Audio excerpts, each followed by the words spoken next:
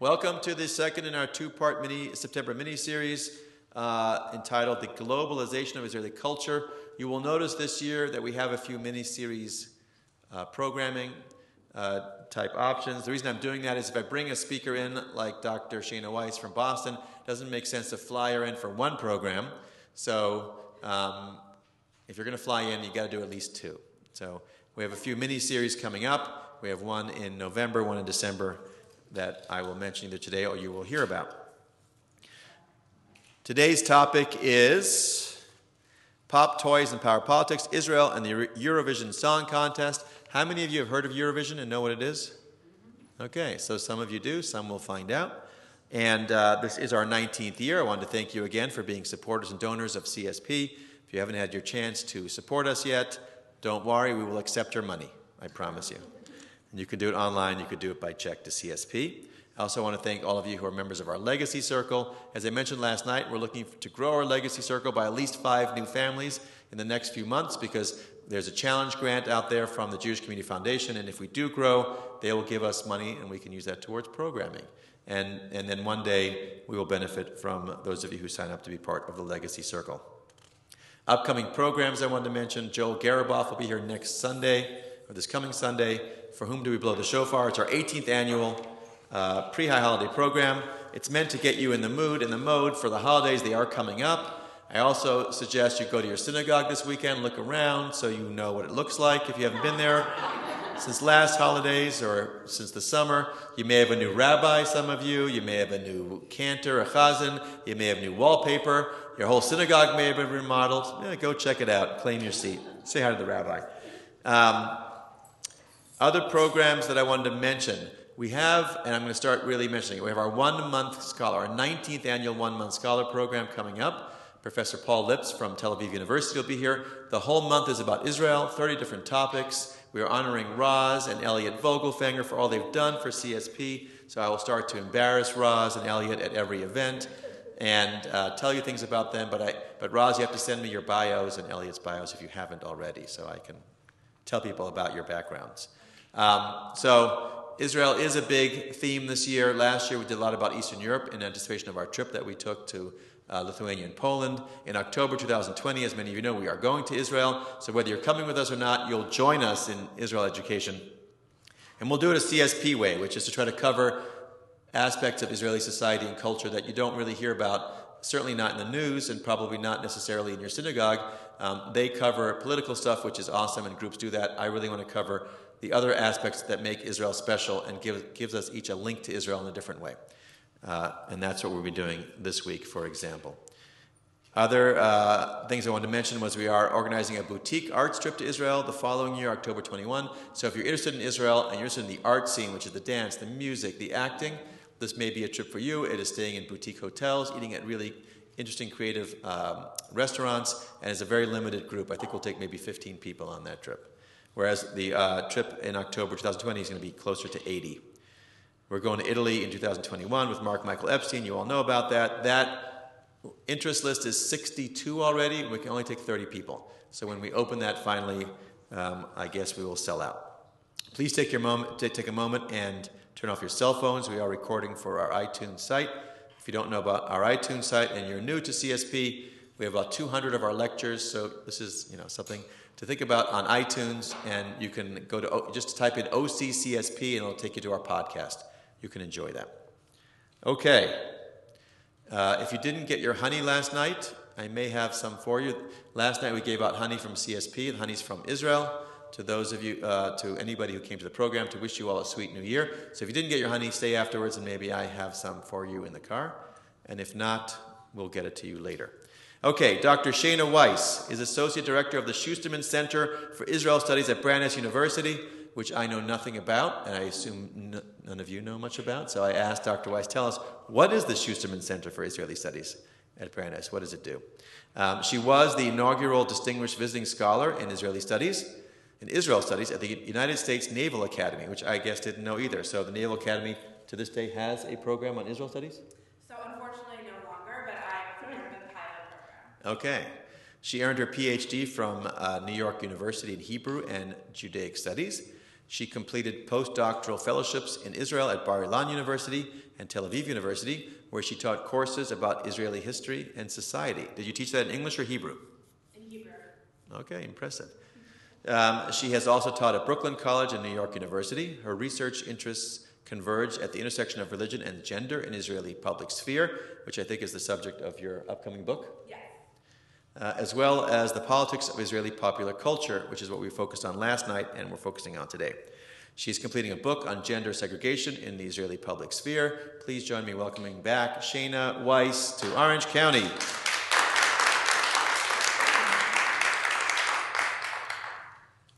So I just wanted to start again by thanking Ari and thanking this really impressive organization and all of you for showing up with a dedication to learning about Israel and Jewish culture more generally in a way that I think we don't always talk about, but I think would argue is even more interesting than what you might hear on the news. So before I started, I just wanted to say a couple of words about the Schusterman Center and some of the things that we do. So the Schusterman Center is a center at Brandeis. We are dedicated to the study of Israeli society and history, as well as training the next generation of scholars. So we have graduate students who are doing all sorts of amazing work, ranging on topics from a comparison of Japanese and Israeli literature to one of our graduate students now is currently working on the nation-state law in context, she is comparing Israel and Bangladesh. We also have people working on all other aspects of Israeli society in our faculty, from religion to art. We actually have one of the only chairs of Israeli art in the United States. And additionally, we run all sorts of programs.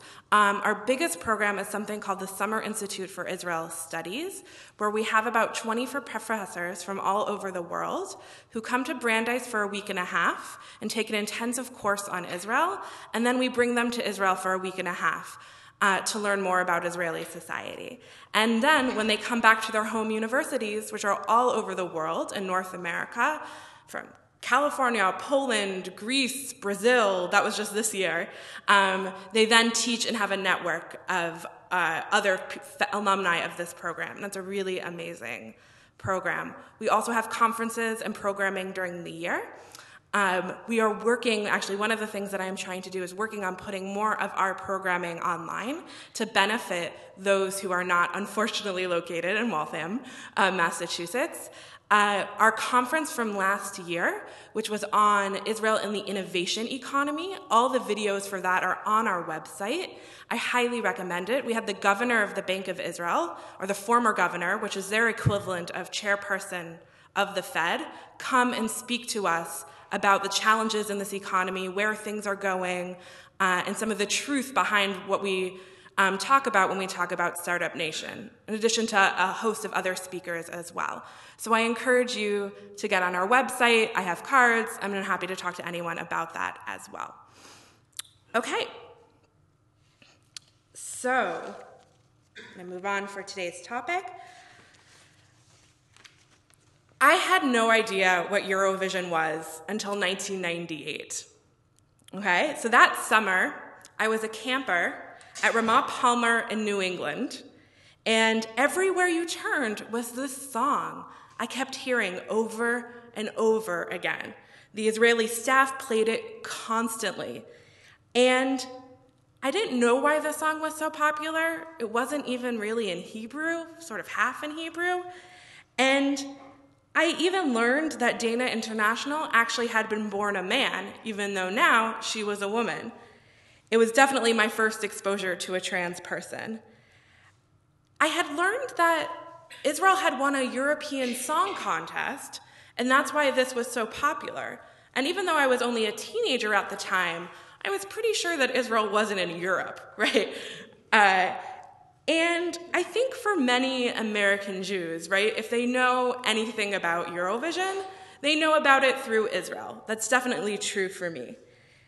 And what's funny is that camper became a professor of Israel studies, and I still had the same questions, right? Why is Israel in a European Song Contest? Why did it matter? And where does the song contest come from? So I'm going to try and explain some of the answers to this question and think about why this is so important for us when thinking about how Israel relates and presents itself to the world. But first, of course, we have to talk about Eurovision and what it is. But I thought even before that, because I know not all of us know about Eurovision, and you may not know every one of the 40-something songs, right, that Israel has sent to Eurovision, I'd play you this really interesting mega mix. It's a cappella, so you're not going to get the full musical journey, but in it, it's really interesting because I think you can hear some of the changes in Israeli song, in Israeli history and culture, through the music that's portrayed. So what this is, it's done by an a cappella group. It was presented for when Israel hosted Eurovision last year. I'll explain what that means in a second, but I think it gives us a taste of the variety of music that Israel has sent to Eurovision in the past 40 years. So it's about 4 minutes long.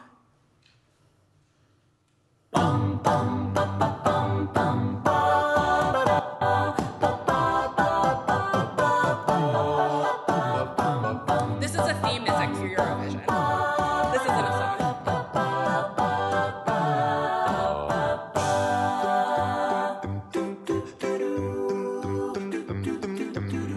בחצי הלילה ואני ערה, חלומות באים לסל, זה השקט שלפני הסערה, בוא נלך עכשיו. שם ראיתי קשת בענן, את גן האהבה. היא מילה, היא תמיד תתגבר ובשפת אהבה נדבר. אבני ביום בועבר, אבני ביום בועבר בוא תבא. הללויה, ותלויה ביד, ושירה מלב אחד.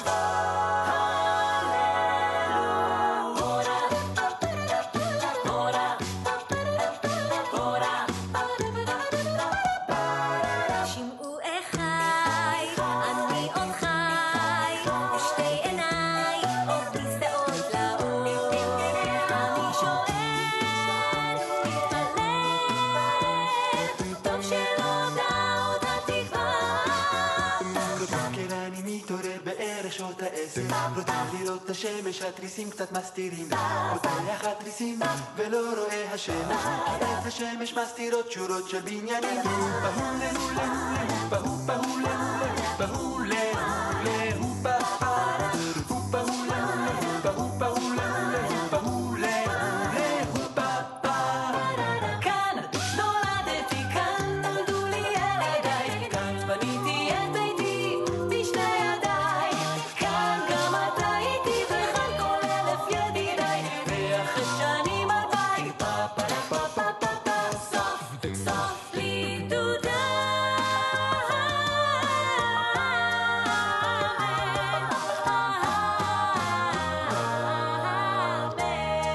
למלאכים דיב האימפריה, על הבמה דיב ההיסטריה, היא כולה שיר אהבה. ונדליק ביחד לילה בלעת הזמן נעצר. I'm a golden boy, come here to enjoy. I'm the king of fun, let me show you how we do it. Pull me baby, I'm your trigger, you know that the love is bigger. Love, love, love. 3, 2, 1.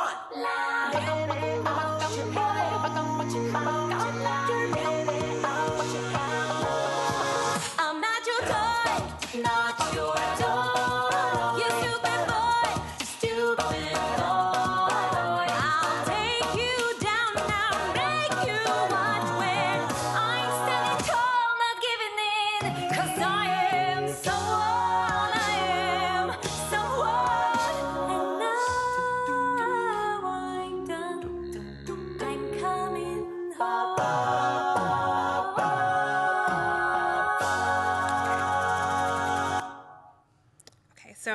gives you a very short sort of run through of a part of Israeli musical history through these songs. And I want you to remember some of the things you noticed about how the music changed, maybe how the lyrics changed, and we'll talk about that later on. And I wanted to show you a picture of Dana International in 1998. 1 second, I will take your question. This is when she won. This is a jacket designed by Jean-Paul Gaultier, for those of you who know your fashion designers, which he has said is one of the favorite pieces he ever designed. I'm going to ask that you actually hold your questions until the end. Is that okay? Yeah. Okay, thank you. So, what is this contest, right? So, the Eurovision Song Contest was founded in 1957, okay, by the European Broadcasting Union.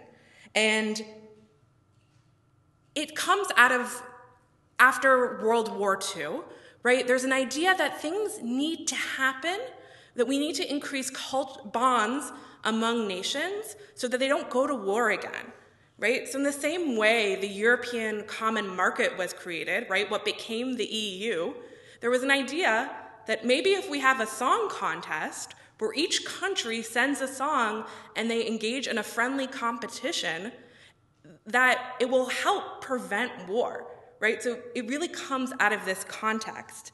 And the only thing you need to do is to be part of Eurovision is be a member of the European Broadcasting Union, right? So the reason why Israel participates, along with other countries we might not think of as European, is that they have joined the European Broadcasting Union.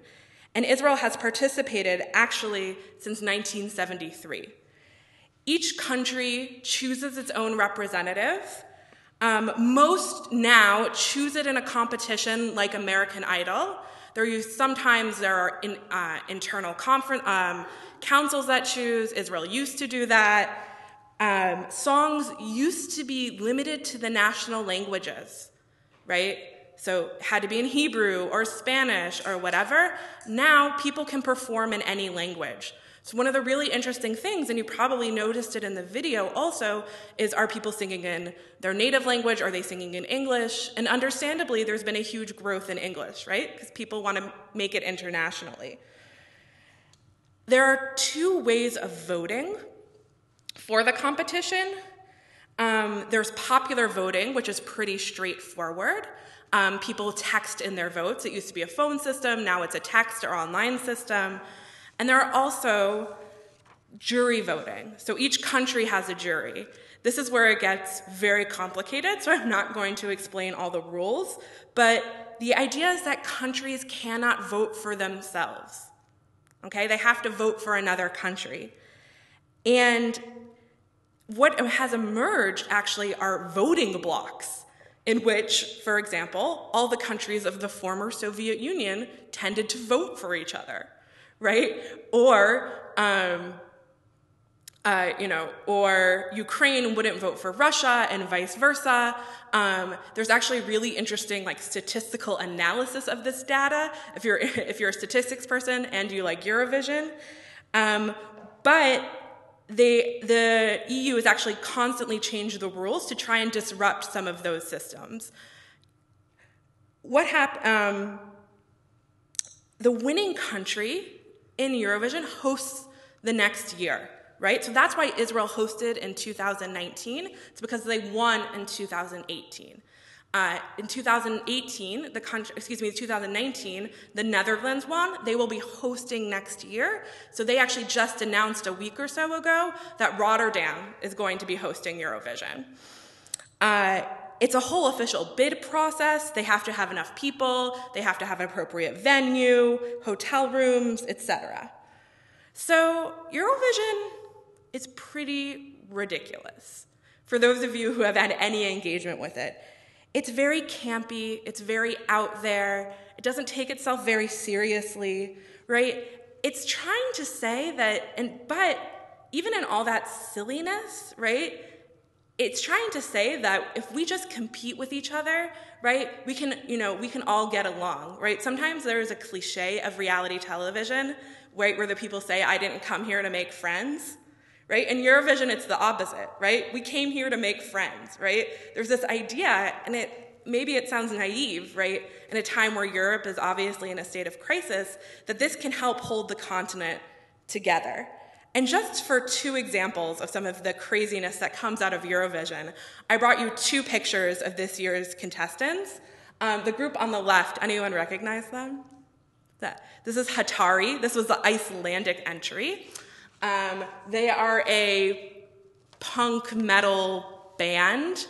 They were very strongly anti-Israel, right, and spoke about their conflicting feelings about performing in a country that they did not feel comfortable with, but they did perform, right, which is interesting. They also challenged Bibi Netanyahu to a traditional Icelandic wrestling match, which he unfortunately declined. But again, a lot of spectacle, a lot of yelling and screaming and whatnot.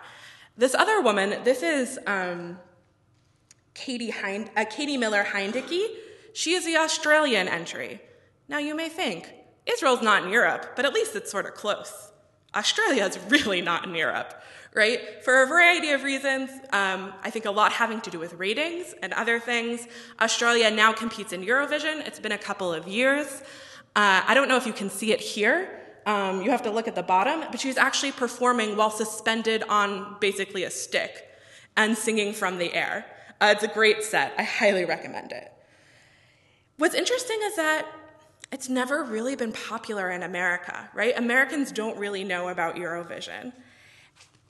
I suspect that may change for a couple of reasons. For a couple of years, one of the small cable channels, the Logos channel, actually carried the rights to host Eurovision. It was a channel mainly, it was a gay sort of lifestyle channel, and we'll talk about the connection between gay culture and Eurovision in a bit. They stopped that. But Netflix actually recently acquired the rights to host Eurovision. You can actually apparently watch this year's semifinals and finals on Eurovision. And they're actually making a movie about Eurovision with Will Ferrell, who apparently married a Swedish woman and has been obsessed with Eurovision ever since. Rachel McAdams is going to be into it. I have friends who covered Eurovision when it was in Tel Aviv, who are culture reporters, and they told me that Will Ferrell and Rachel McAdams were there to observe, and that they also shot a lot of the crowd shots during this year's contest. So it'll be interesting to see what comes out of that. So with all of this, where does Israel come in, right? And what's interesting to me about Israel and Eurovision is that we see a way in which Israel advertises itself to the rest of the world, or to the largely European world, right? It has participated almost every year since 1973. Twice it did not participate because the competition fell on Israel's Memorial Day for Soldiers. That was many years ago. It has won 4 times, more so than any other non-European country. What's interesting is that it's not always in line with larger musical trends in Israel, right? Like other countries, the music tends towards the poppy. It's not always rap or rock, so there are other trends big in Israel, but it's a big deal, right? Eurovision is a huge deal. It's not just a big deal in Israel, it's a big deal the world over. And when Israel won Eurovision, it was not just a chance for people to come, right, from all over the world, but also to advertise to people to all over the world, right? You should come here, you should spend your tourist dollars here, right? You should have fun, right, sort of being in Tel Aviv. So it's really a chance that I wouldn't call it free advertising, because it's definitely not free. They pay a lot of money to put it on, but a chance at the world stage that Israel might not have otherwise, right? If we think of Israel's image in the news, right, it's usually about the conflict, right? And here was a chance for Israel to promote a vision of itself that was not connected to the conflict. So what I want to do is talk about 3 songs that I think signify really interesting trends in Israeli society. I'll play you some clips from them, and then we'll come back together and we'll think about maybe where Israeli music is headed, just thinking about Eurovision. But I couldn't be remiss without probably talking about my favorite entry. Let's skip that. Which is from the year 2000. A song called Sameach, or Happy. I'm not going to play you the song because it's terrible, even by Eurovision standards. The band was a joke. It was basically assembled at the last minute. And they wrote this song sort of as this joke, basically. But what's interesting, right, is that they wave on stage Syrian and Israeli flags. This is interesting because this is 2000, right? This seems like another, it is another century, but it seems like another planet at this time, right? Israel is withdrawing from Lebanon. They are negotiating with the Syrians over a potential withdrawal from the Golan, right? And this song talks about a friend in Damascus who dates an Israeli girl, right? And during the dress rehearsal, right, they hold up these flags, like the Syrian flag and the Israeli flag. And the Israeli government is like, you cannot do that. You're not supposed to show flags at Eurovision. It's not supposed to be political. And it's inappropriate, right? Well, of course, they do it anyway. And they bring out their acts as planned, and you can see it here. And they actually have an Arab singer and an Israeli singer, or I should say an Arab-Israeli singer and a Jewish singer, holding the flags, and they kiss on stage during their performance. So this causes a huge uproar. They get in trouble afterwards. They actually finish 22nd of 24. My personal favorite about this story is that the contest was held in Stockholm this year, and they actually go to an Assyrian community center in Stockholm because they think it's a Syrian community center. Assyrians, for those of you who don't know, in addition to the nation that's talked quite a little bit about the Bible, is an ethnic group usually affiliated with the Kurds, so they make that unfortunate mistake.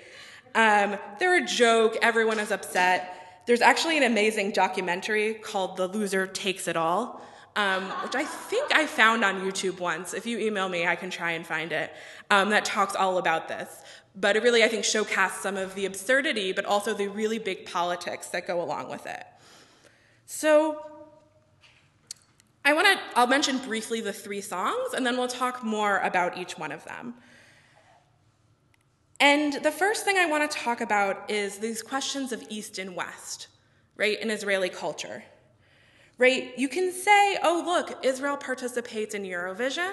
Israel is European, right? But 3 of the 4 people who have won for Eurovision in Israel have actually been Yemenite Jews, right? Which is really interesting, right? So are they Western? Are they Eastern? Are they parading a different part of Israel to be accepted by the European West, right? And of course, even within Eurovision itself, there have been lots of changes in the participants. Right? This year, there was a Muslim singer in Italy who rhymed his song. His name is Mahmoud. He rhymed in his song talking about Jackie Chan and fasting for Ramadan. The French entry was a gay North African who sung about love and acceptance, right? So again, these ideas of East and West are constantly changing, are in flux, especially, right, in a time, as I said, of crisis for Europe. So I just want to talk a second about Mizrahi Jews and sort of who they are, because I'm not sure we all understand or all have a sense of where they come from, right? Mizrahi Jews, which literally means Easterners, even though plenty of the people who came to Israel came from west of Israel, right? North Africa, right, to a large extent is west of Israel. They came in waves of immigration in the 1950s, and these are Jews from Arab and Islamic lands.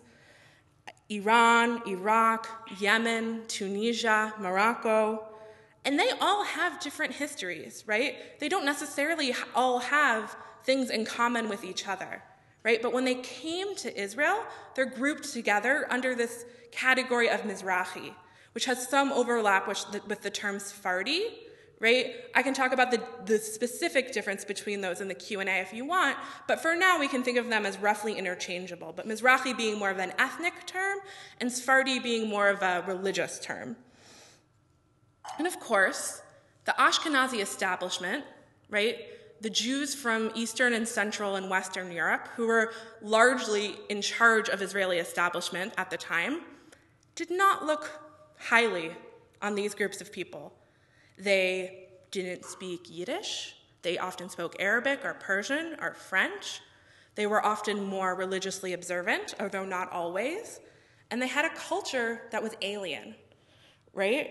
And when these people came to Israel, they were put often in development towns, sort of towns around the border of Israel, where there was much less economic opportunity, and their culture was belittled as well, right?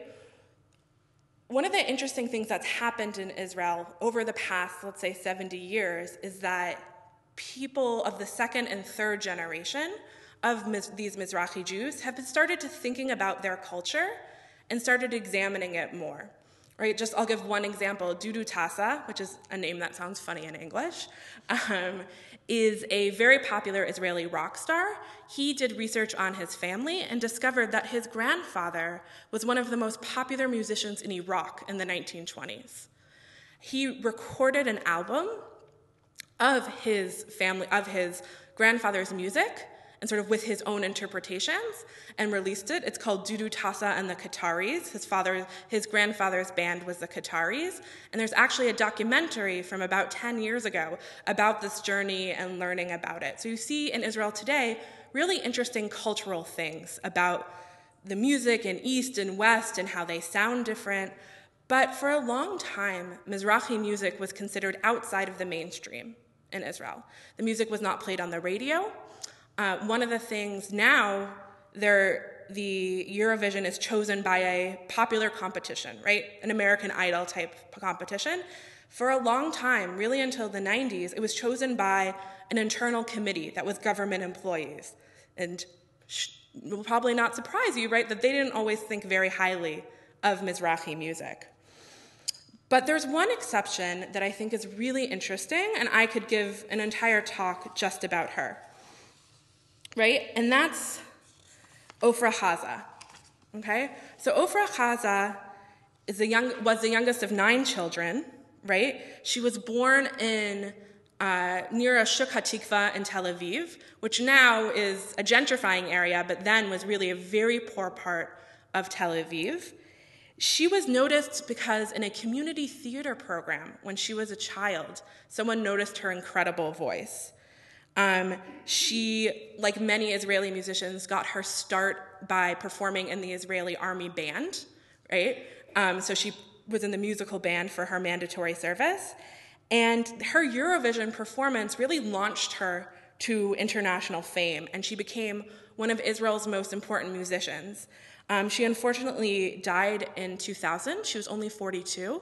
She was actually one of the first people to not one of the first people, but one of the first celebrities in Israel. She died of AIDS. So launched a conversation about AIDS and how and sexually transmitted diseases, especially in Israel. And what's interesting to me is that she sings in Germany, okay, in 1982 or 83. I'll check the date. So this is not so long after Munich, right, the Munich Olympic massacre.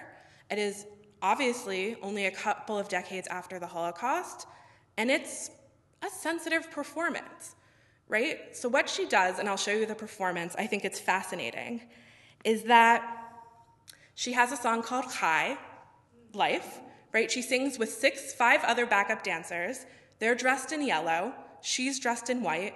And it's a song about the revival of the Jewish people.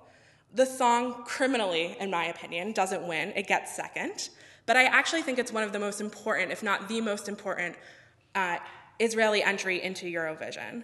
So I'm going to play it for you now. And it's just about 3 minutes long. And in it, I think you can hear Ofra Haza's voice and sort of both its more traditional Arabic roots and also here, which is a more, I would say, Western-sounding song as well. And of course, with the next couple of videos, this is from the 1980s, so the quality isn't as high, but I think you'll get a chance to see some of the staging and whatnot, which is very important. Und die Interpretin, the performing artist, interprétée par Ofra Haza.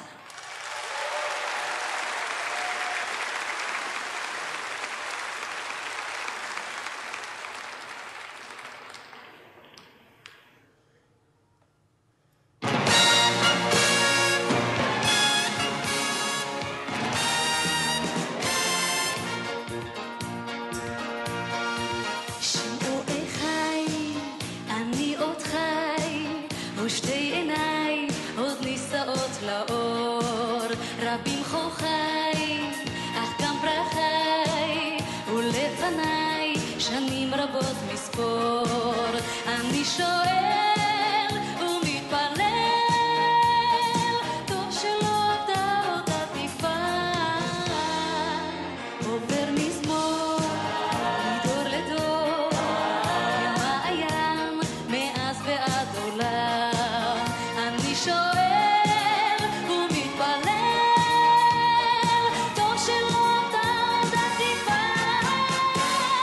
חי חי חי, כן אני עוד חי, זה השיר שסבא שר כמו לאבא, והיום אני עוד חי חי חי, עם ישראל חי, זה השיר שסבא שר כמו לאבא, והיום אני הונים ימיי ולילותיי, ובשמי עמוד האש עוד קם, אשיר בלי די, אפרוס ידיי לידידיי אשר מעבר ים. אני שואל ומתפלל, טוב שלא עבדה אותה תקווה. חי חי חי, כן אני עוד חי, זה השיר שסבא שר כמו לאבא, והיום אני עוד חי חי חי, עם ישראל חי, זה השיר שסבא שר כמו לאבא, והיום אני שמועי חי, אני עוד חי, ושתי עיניי עוד נישאות לאור, אז כל לחי, לכל אור חי, ולבניי המבקשים לחזור. אני שואל ומתפלל, טוב שלא עבדה אותה תקווה. חי חי חי, כן אני עוד חי, זה השיר שסבא שר כמו לאבא, והיום אני עוד חי חי חי, עם ישראל חי, זה השיר שסבא שר כמו לאבא, והיום אני חי חי חי, אני עוד חי חי חי. So this performance, right, even though Israel doesn't win, catapults her to international fame. And she becomes a huge figure, not just in Israel, but all over the world. And what's interesting is that at a time when Mizrahi artists were Mizrahi society was pretty disrespected by Israelis, I would say the mainstream Ashkenazi Israeli culture, there's an idea that Mizrahi Jews were these great performers, right? That they were entertaining, that they were incredible musicians, right? You can hear how incredible her voice is here. And in a memoir that was recently published by Ayelet Sabari, who is an amazing author, she just published a memoir called The Art of Leaving. I highly recommend it, about her time spent abroad. She has an essay in it where she talks about how her, as a Yemenite woman growing up in Israel, Ofra Chaza was her only hero, right? That looked like her, that sounded like her, that had her culture. And I just want to read one paragraph from that essay. When she heard about Ofra Chaza's death in 2000. Now I thought I would never get to tell her what she had meant to me growing up, how much she had inspired me, given me hope, empowered me. Because in a world where actors on TV were Ashkenazi, and the singers on the radio were Ashkenazi, and the models in the magazines were Ashkenazi, there was Ofra, the simple Yemenite girl from Hatikva neighborhood, whose star shone brighter than anyone's, who made it against all odds, and who looked like me, or one of my more beautiful cousins, like family, right? And, I already said it, but I want to emphasize again, this song is a really stunning use of what I would call political camp, right? Eurovision isn't supposed to be political, but obviously this song is political, right? There are 6 dancers. 5 are dressed in yellow. Ofra is dressed in white. They're singing in Munich, right? In 1983, right? It's just barely a decade after the Israeli, 11 members of the Israeli Olympic team were murdered by terrorists. And she's saying, right, she's playing on this traditional Jewish slogan, right, Am Yisrael Chai, right, the Jewish people live, and saying, we're still here, I'm still singing the song of my grandparents, right? It's a really impressive and I think really moving example of how Eurovision can be a place where Israel shows itself on the international stage. But what's also interesting is that it sounds really different than a lot of her other music, right? If you didn't know she was Yemenite, right, if you didn't hear maybe or see a picture of her, right, you wouldn't necessarily categorize this as Yemenite music or music that's Mizrahi influenced.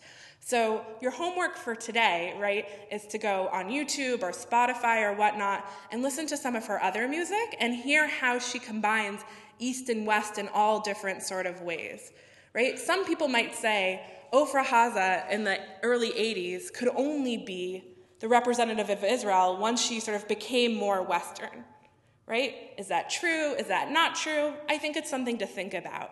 But for me, she's a fascinating character that I think is one of the most important people that's come out of Israeli music. Without people like Ofra Haza, we wouldn't have groups like Ewa. Has anyone heard of them? They're this phenomenal group of Yemenite sisters who sing in Judeo-Arabic. They have a new album that just came out. They just did an NPR Tiny Desk concert. Definitely recommend. And what I would say is that, music, just like in America and just like other places, can often be a space for underrepresented groups to have their voice heard. And similarly to Mizrahi Jews in Israel, we have more and more music coming out of the Ethiopian community, which often sounds like rap because they've been influenced, right, by the African-American experience in Israel.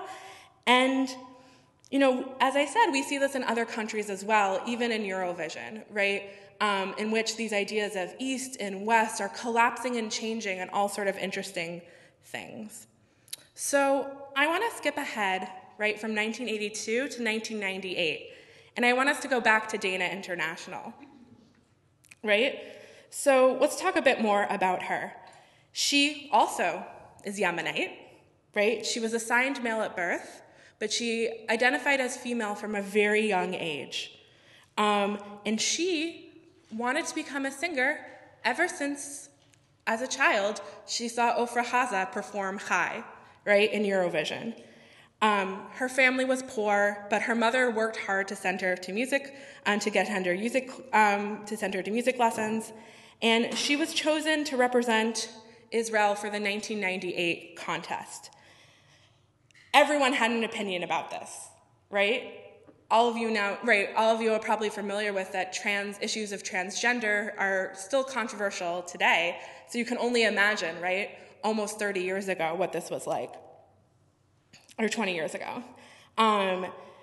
Some people in the Orthodox Jewish community said that this was an abomination, right? Some people said it is great, this shows how liberal Israel is, right? Became a huge topic of conversation, and she won, right? But before I talk a bit more about that, and maybe and the connection of Eurovision and queer culture, I want to play her song, and I want us to think about just in less than 20 years, how much we can hear the difference and how music has changed internationally and also how it's changed for Israel.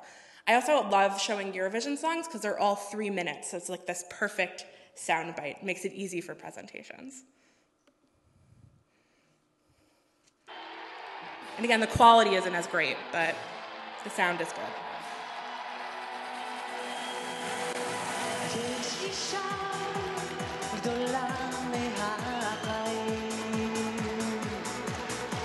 יש חושים שיש רק לה,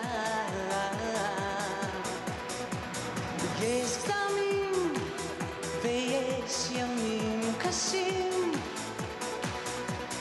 ובמה שהיא כולה שלה, למלאכים דיבה אימפריה, על הבמה דיבה היסטריה, היא כולה שיר אהבה.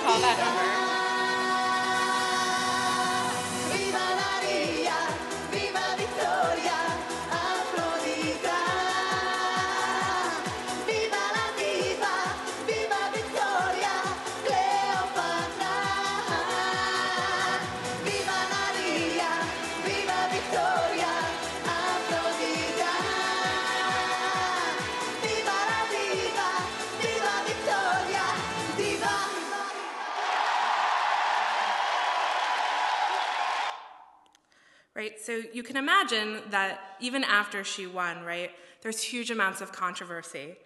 And, there's a lot of interest, right, in her life as a transgender person, what that means. This was a really new concept, right, for a lot of people. And she has this great quote where she says, "My victory proves that God is on my side. I want to send my critics a message of forgiveness and say to them, try to accept me and the kind of life I lead. I am what I am, and this does not mean I don't believe in God. And yes, I am part of the Jewish nation," right? And, we can ask a question, right? Why is Eurovision so popular with the LGBTQ community, right? How has this contest become a space for that culture to interact? Dana was hugely influential, right? In 2014, Conchita Wurst won. She was from Austria. She's also the sort of stage name of a assigned male artist, and she said she couldn't have done it, right, without Dana. And of course, Eurovision is incredibly popular in places like Tel Aviv. And, if you were paying attention to some of the discussions this year about Israel hosting Eurovision, right, one of the common critiques, right, of Israel is that it engages something called pinkwashing, right, that they use their record of tolerance of the LGBTQ community in Tel Aviv to cover up for other issues with the Palestinian territories, right? We can talk about that or not, debate whether that's valid or not, but I think what's interesting is that it's even brought up, right? And of course I want to say that while parts of Israel are incredibly welcoming, right, to the LGBTQ community, it depends, of course, a lot on where you are and where things, and your social status, right? And there are still, of course, battles to be fought. There's still no gay marriage in Israel. It's interesting to see how places like Tel Aviv have influenced Eurovision culture, and of course have influenced this global community of LGBTQ culture, which you see play out through Eurovision. I have a friend who works for the Tel Aviv municipality, and she told me there was even discussions this year of combining the Pride Parade and Eurovision because it was basically the same people that it attracted. They did it for a variety of reasons, but it was something that they seriously considered. And, there are theories that this idea of camp, right, this idea of the affectionate, the sentimental, right, is something that's inherently Jewish, right? There's a famous essay by Susan Sontag where she talks about this, right? We can talk about that. Maybe there's something to being an excluded minority, right, that makes you think about the affect, that makes you think about what's silly and how the silly can be taken seriously. But for me, it's really interesting to see how this plays out, right? She has this one line that I think is really telling, right? She says, "Camp taste definitely has something propagandistic about it," right? "The Jews pin their hopes for integrating into modern society and promoting the moral sense. Homosexuals have pinned their integration into society by promoting the aesthetic sense." So that's very theoretical. I'll try and translate it. What I think she's saying is camp is normalization. It's saying we want to be like you, we want to be part of you. And when Israel participates in Eurovision, right, that's what I think they're trying to do. They're saying we're part of this community of nations, we're part of this European liberal world order, right, that celebrates diversity and individualism and people being like they are. And that's really important for large parts of Israelis, right, who want to feel normal, right? Of course, not all Israelis are interested in Eurovision or they think it's terrible, right, and think Israel should be special and not like everyone else. But this idea of wanting to be normal and like the other nations, of course, has really deep connections to Zionist roots. And I think that's part of the reason why this contest is so appealing to Israelis and why it's such a big deal, right? And if we look at how Israel advertised itself, right, in last year's Eurovision, we see this, right? And I really say Israel, I really should mean Tel Aviv, right? Tel Aviv wants to say this is a fun place, this is a place to party, this is a place to enjoy yourself, right? And, we really see that desire. Eurovision is such a big deal, right, that if you remember, right, there was a barrage of rockets, right, from Hamas the week before Eurovision, right? And I don't think it's a crazy stretch to say that one of the reasons why Hamas did that is because they wanted to say you can't pretend to live a normal life, right? You can't pretend to say we're this normal country, right, while we are fighting the struggle. And what I want to end with is I want to talk a little bit about Netta, right? So Netta, who won Eurovision in 2018 and allowed Israel to host in 2019, I think she represents something else entirely.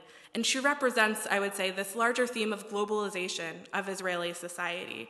Israel's not just influenced by America, is not just influenced by Europe, but really all over the world. And Netta is unlike, I would say, any Eurovision winner that Israel definitely has seen, and maybe Eurovision has seen, right? She's not thin, she was one of the first plus-size celebrities in Israel.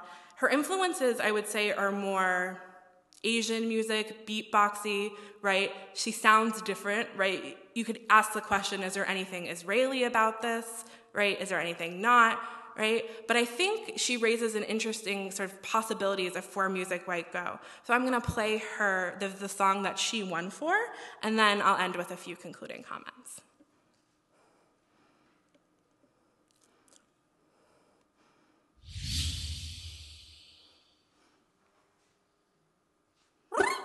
Ouch. Ouch. Ouch, ouch, ouch,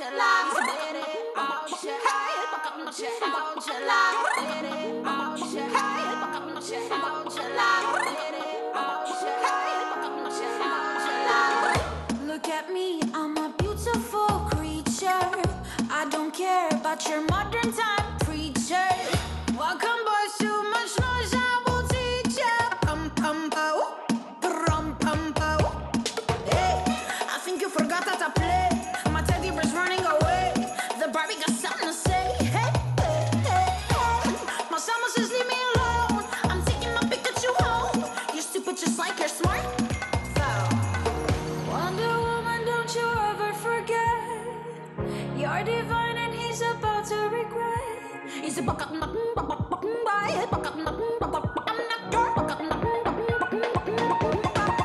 I'm not your toy. Not your toy. You stupid boy. Stupid boy. I'll take you down now, make you watch me. Dancing with my dolls on the motherfucker beat. Not your toy.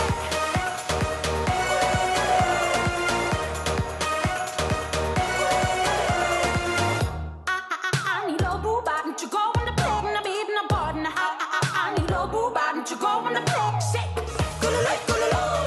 Wedding bells ringing, money man bling bling. I don't care about your step, baby. Pum pum pow, rum pum pow. Wonder Woman, don't you ever forget. You're divine and he's about to regret. He's a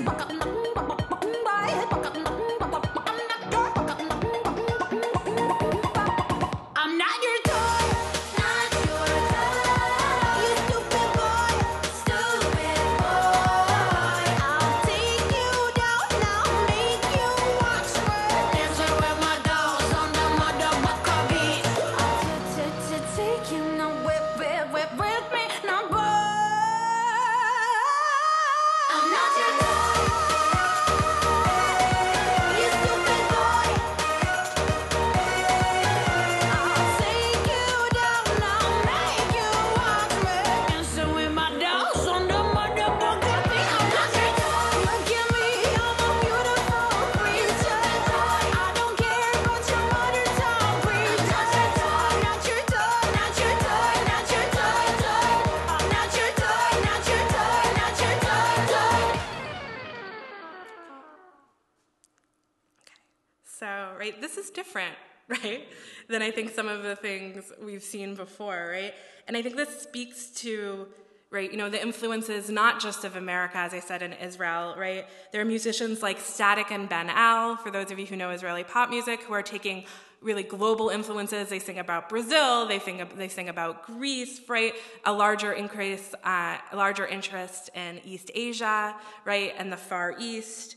And it really reflects Israel's diversity and their own changing population, right? There's an idea, right? Today is Ruvi Rivlin's, the president of Israel's 80th birthday, right? A couple of years ago, he gave a very important speech where he talked about the 4 tribes, right? That there's not necessarily this Ashkenazi majority anymore, but Israel is divided into what he calls 4 tribes of Israeli Arabs, Haredim, ultra-Orthodox Jews, religious Zionists, and sort of the secular tribe. Israeli population has become more religious, right? It's become younger. Some of you may know about the Shalva Band, right? A band composed of people with special needs. They got to the final rounds of competition for the internal Eurovision contest. However, when you perform for Eurovision in Israel, you are sorry, there's like a rumble. You are obligated to perform on Shabbat for the rehearsals, right? The contest is not on Shabbat. They actually moved it so it would start after Shabbat, but you rehearse on Saturday. And one of the interesting things that happened is that Miri Regev, the Minister of Culture, actually wrote to the European Broadcasting Union saying, is there any way we can get around this to include them? Right? They hadn't won yet, but to enter into the final round, they would have had to sign a contract that would obligate them to perform, and several members of the group were not comfortable performing or rehearsing on the Sabbath. And what I say I think is a really actually unfortunate decision. The EBU did not change its rules. So the Shalva Band dropped out, and they performed as, I think, one of the equivalent of like the halftime act, right, during one of the semifinals. It's a really beautiful performance.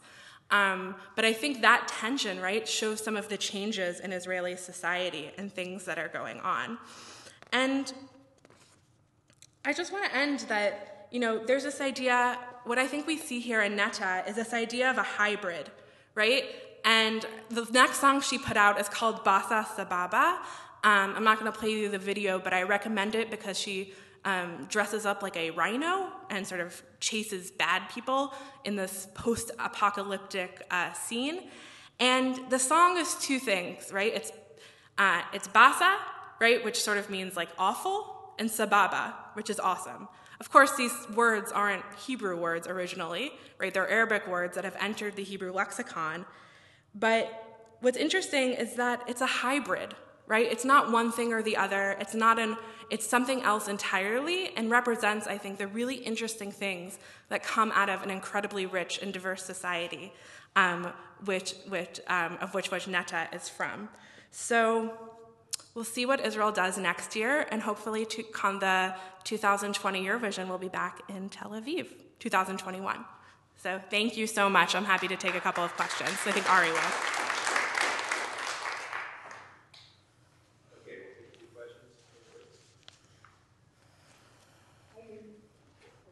The situation with the last band you described, the one with, I think, was blind people, there were some blind people. A couple of different disabilities. Had that situation never come up before where there was any rehearsal on the Sabbath, or had previous entertainers just not had the same hesitation? And if the situation never come up before, why do you think there was something political going on in doing it this year and not being willing to change it so that the Israeli group could participate? So as far as I know, it had never come up before. I don't think it was political. I think Europeans have different senses of religious accommodations. If you think of like rules about religious gear in the public sphere that are popular, like no hijab, no kippah, like rules that are that come out in France, I think they don't have the same sense of accommodation that we have in America. I don't think it was especially political for this year. I just said, you can't do this, then you can't do this. I think it was an unfortunate decision, but I don't think it was political in the sense of anti-Israel, if that makes sense.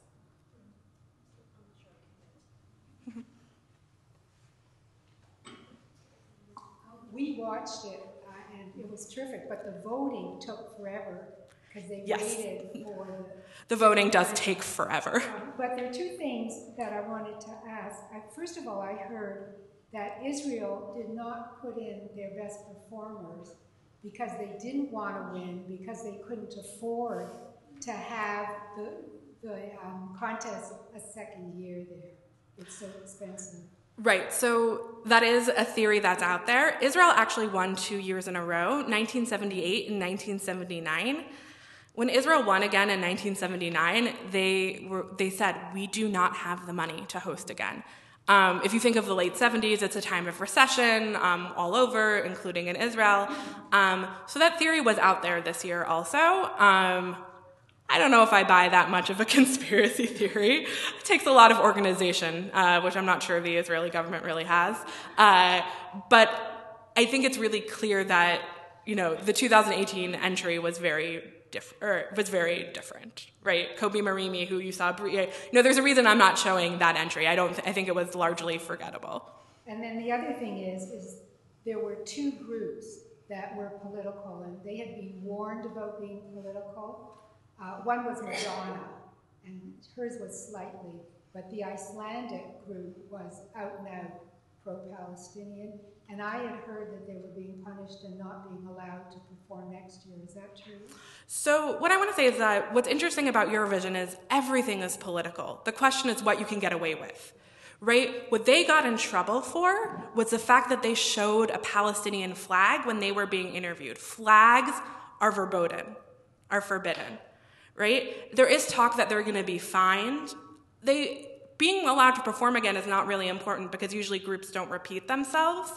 They had their opinions, they expressed them, but they still came. And that's what's really, really interesting to me. But during the performance themselves, we saw the performance. So during the Icelandic performance, there's no sort of overt political messaging. The Madonna performance, which by the way was paid for by a rich, they're all I guess all philanthropists are rich, but a Canadian Jewish philanthropist who thought it would be a good idea to have Madonna perform. It's the same person who paid for Formula One, the fancy car race. And Madonna had a political message that apparently was not pre-approved by the EBU because they wouldn't have approved it. I mean, the Madonna performance was terrible for those of you who saw it, so that was like the least of her problems there. But again, it was the same issue with Madonna. It was the flags. Approximately how many people? Wait, just wait for that. Yeah. Approximately how many people attend Eurovision? Is it like Comic-Con here? Is it? I mean, how big is it? So that really depends on the venue, but more important than the venue is the ratings, and it's made for television. It's watched by hundreds of millions of people across the world. So the venue maybe holds 10,000, 15,000. It depends on each venue where it's held, but it is televised all around the world, and it's huge. And that's why I was talking about the sort of free advertising that comes along with it, where you get it in. If you watched this year, and this happens every year, the artists, before the songs start, there's a little clip where the artists go to different tourist sites, which of course is like free advertising, right, for these tourist sites. So you have, if you watch this year's, you see, the person from, I don't remember them, but the person from, Poland, they go to the Dead Sea or they go to the Israel Museum or whatnot. So if you're the Ministry of Tourism, right, you're thinking really seriously about what sites you want featured in those little mini ads. Any last questions? One last question. Very personal for me. So just if you could talk a little bit more about the globalization of pop music. My kids, who are 13 and 16, go to Ramah and come home every summer with lots of new pop songs, and it's really great and we love it. But I'm hearing not just English and rap, but I'm hearing so many influences from around the world, as you mentioned, but a lot of Spanish. Mm-hmm. And I have guesses, but I kind of wanted to hear kind of just about how that's all become so popular, and it's a heavy influence on Mizrahi now, this pop music. Yeah, so there's a ton of crossover musically between Mizrahi music and Spanish music. I think there are similar. I'm not an ethnomusicologist who would be able to specifically talk about the beats and how they work out, but I think if the minority experience of being, but not a small minority, I think that's something that connects the two. And I'll give you a non-musical example, which is that I don't know how many of you are familiar with Jane the Virgin, a phenomenal television show that I highly recommend, which is set in Miami and in a Hispanic family and a Latinx family. There was an Israeli remake that was a Mizrahi family, and they're all in Ashkelon, right? So I think there are similarities in beats, in dancing, that connect the two. And artists listen to everything, and it's easy to listen to everything now. So producers, people making these music, and similar to last night, right? They want to think global, right? It's a little harder with music sometimes and things like television, but there have been a lot of attempts to make, for example, Static and Banal popular in America. Hasn't quite worked yet, which breaks my heart. But if you can sell records in America or you can sell records in Europe, there's a lot more people there than they are in Israel, right? So they want to attach themselves to those trends, which are huge worldwide. Is the Jane the Virgin remake available? It is, but it's literally a line-for-line translation. It's not very exciting. It's like a web series called Bat El Habitula. I watched like one episode. It was like a YouTube thing. It's not super exciting, but it was interesting to see those decisions made. Before we wrap up, just what are you working on now with regard to Israeli culture? Like, what's your next article you're writing? Is there anything you can share with us? So related or not related to Eurovision? Yeah, no. So I'm thinking about a couple of things. One is I want to write about Our Boys, which is promoted, which I mentioned last night, which has promoted a really interesting conversation in Israel, sort of who owns narratives of bereavement. Right? A letter went out from the Bereaved Families Forum in Israel saying it was inappropriate to make this show. Well, why, do they have special power, right? Should they have special power, right? That's a really interesting question for me. And then another thing I'm working on, and this hopefully will be my second book, but I got to finish the first book first, is a history of Israeli television. And I'm really interested in not just the shows, but the production as well, right? How did Israel change its laws to allow for things? What does this mean for Israeli business people? And how this tells the story of Israeli globalization. So I'm always interested in the back angle of how these things are made, right? Because these songs don't drop from the sky, right? They are heavily produced and made to achieve certain goals. Thank you. Thank you all for coming Thank out. you.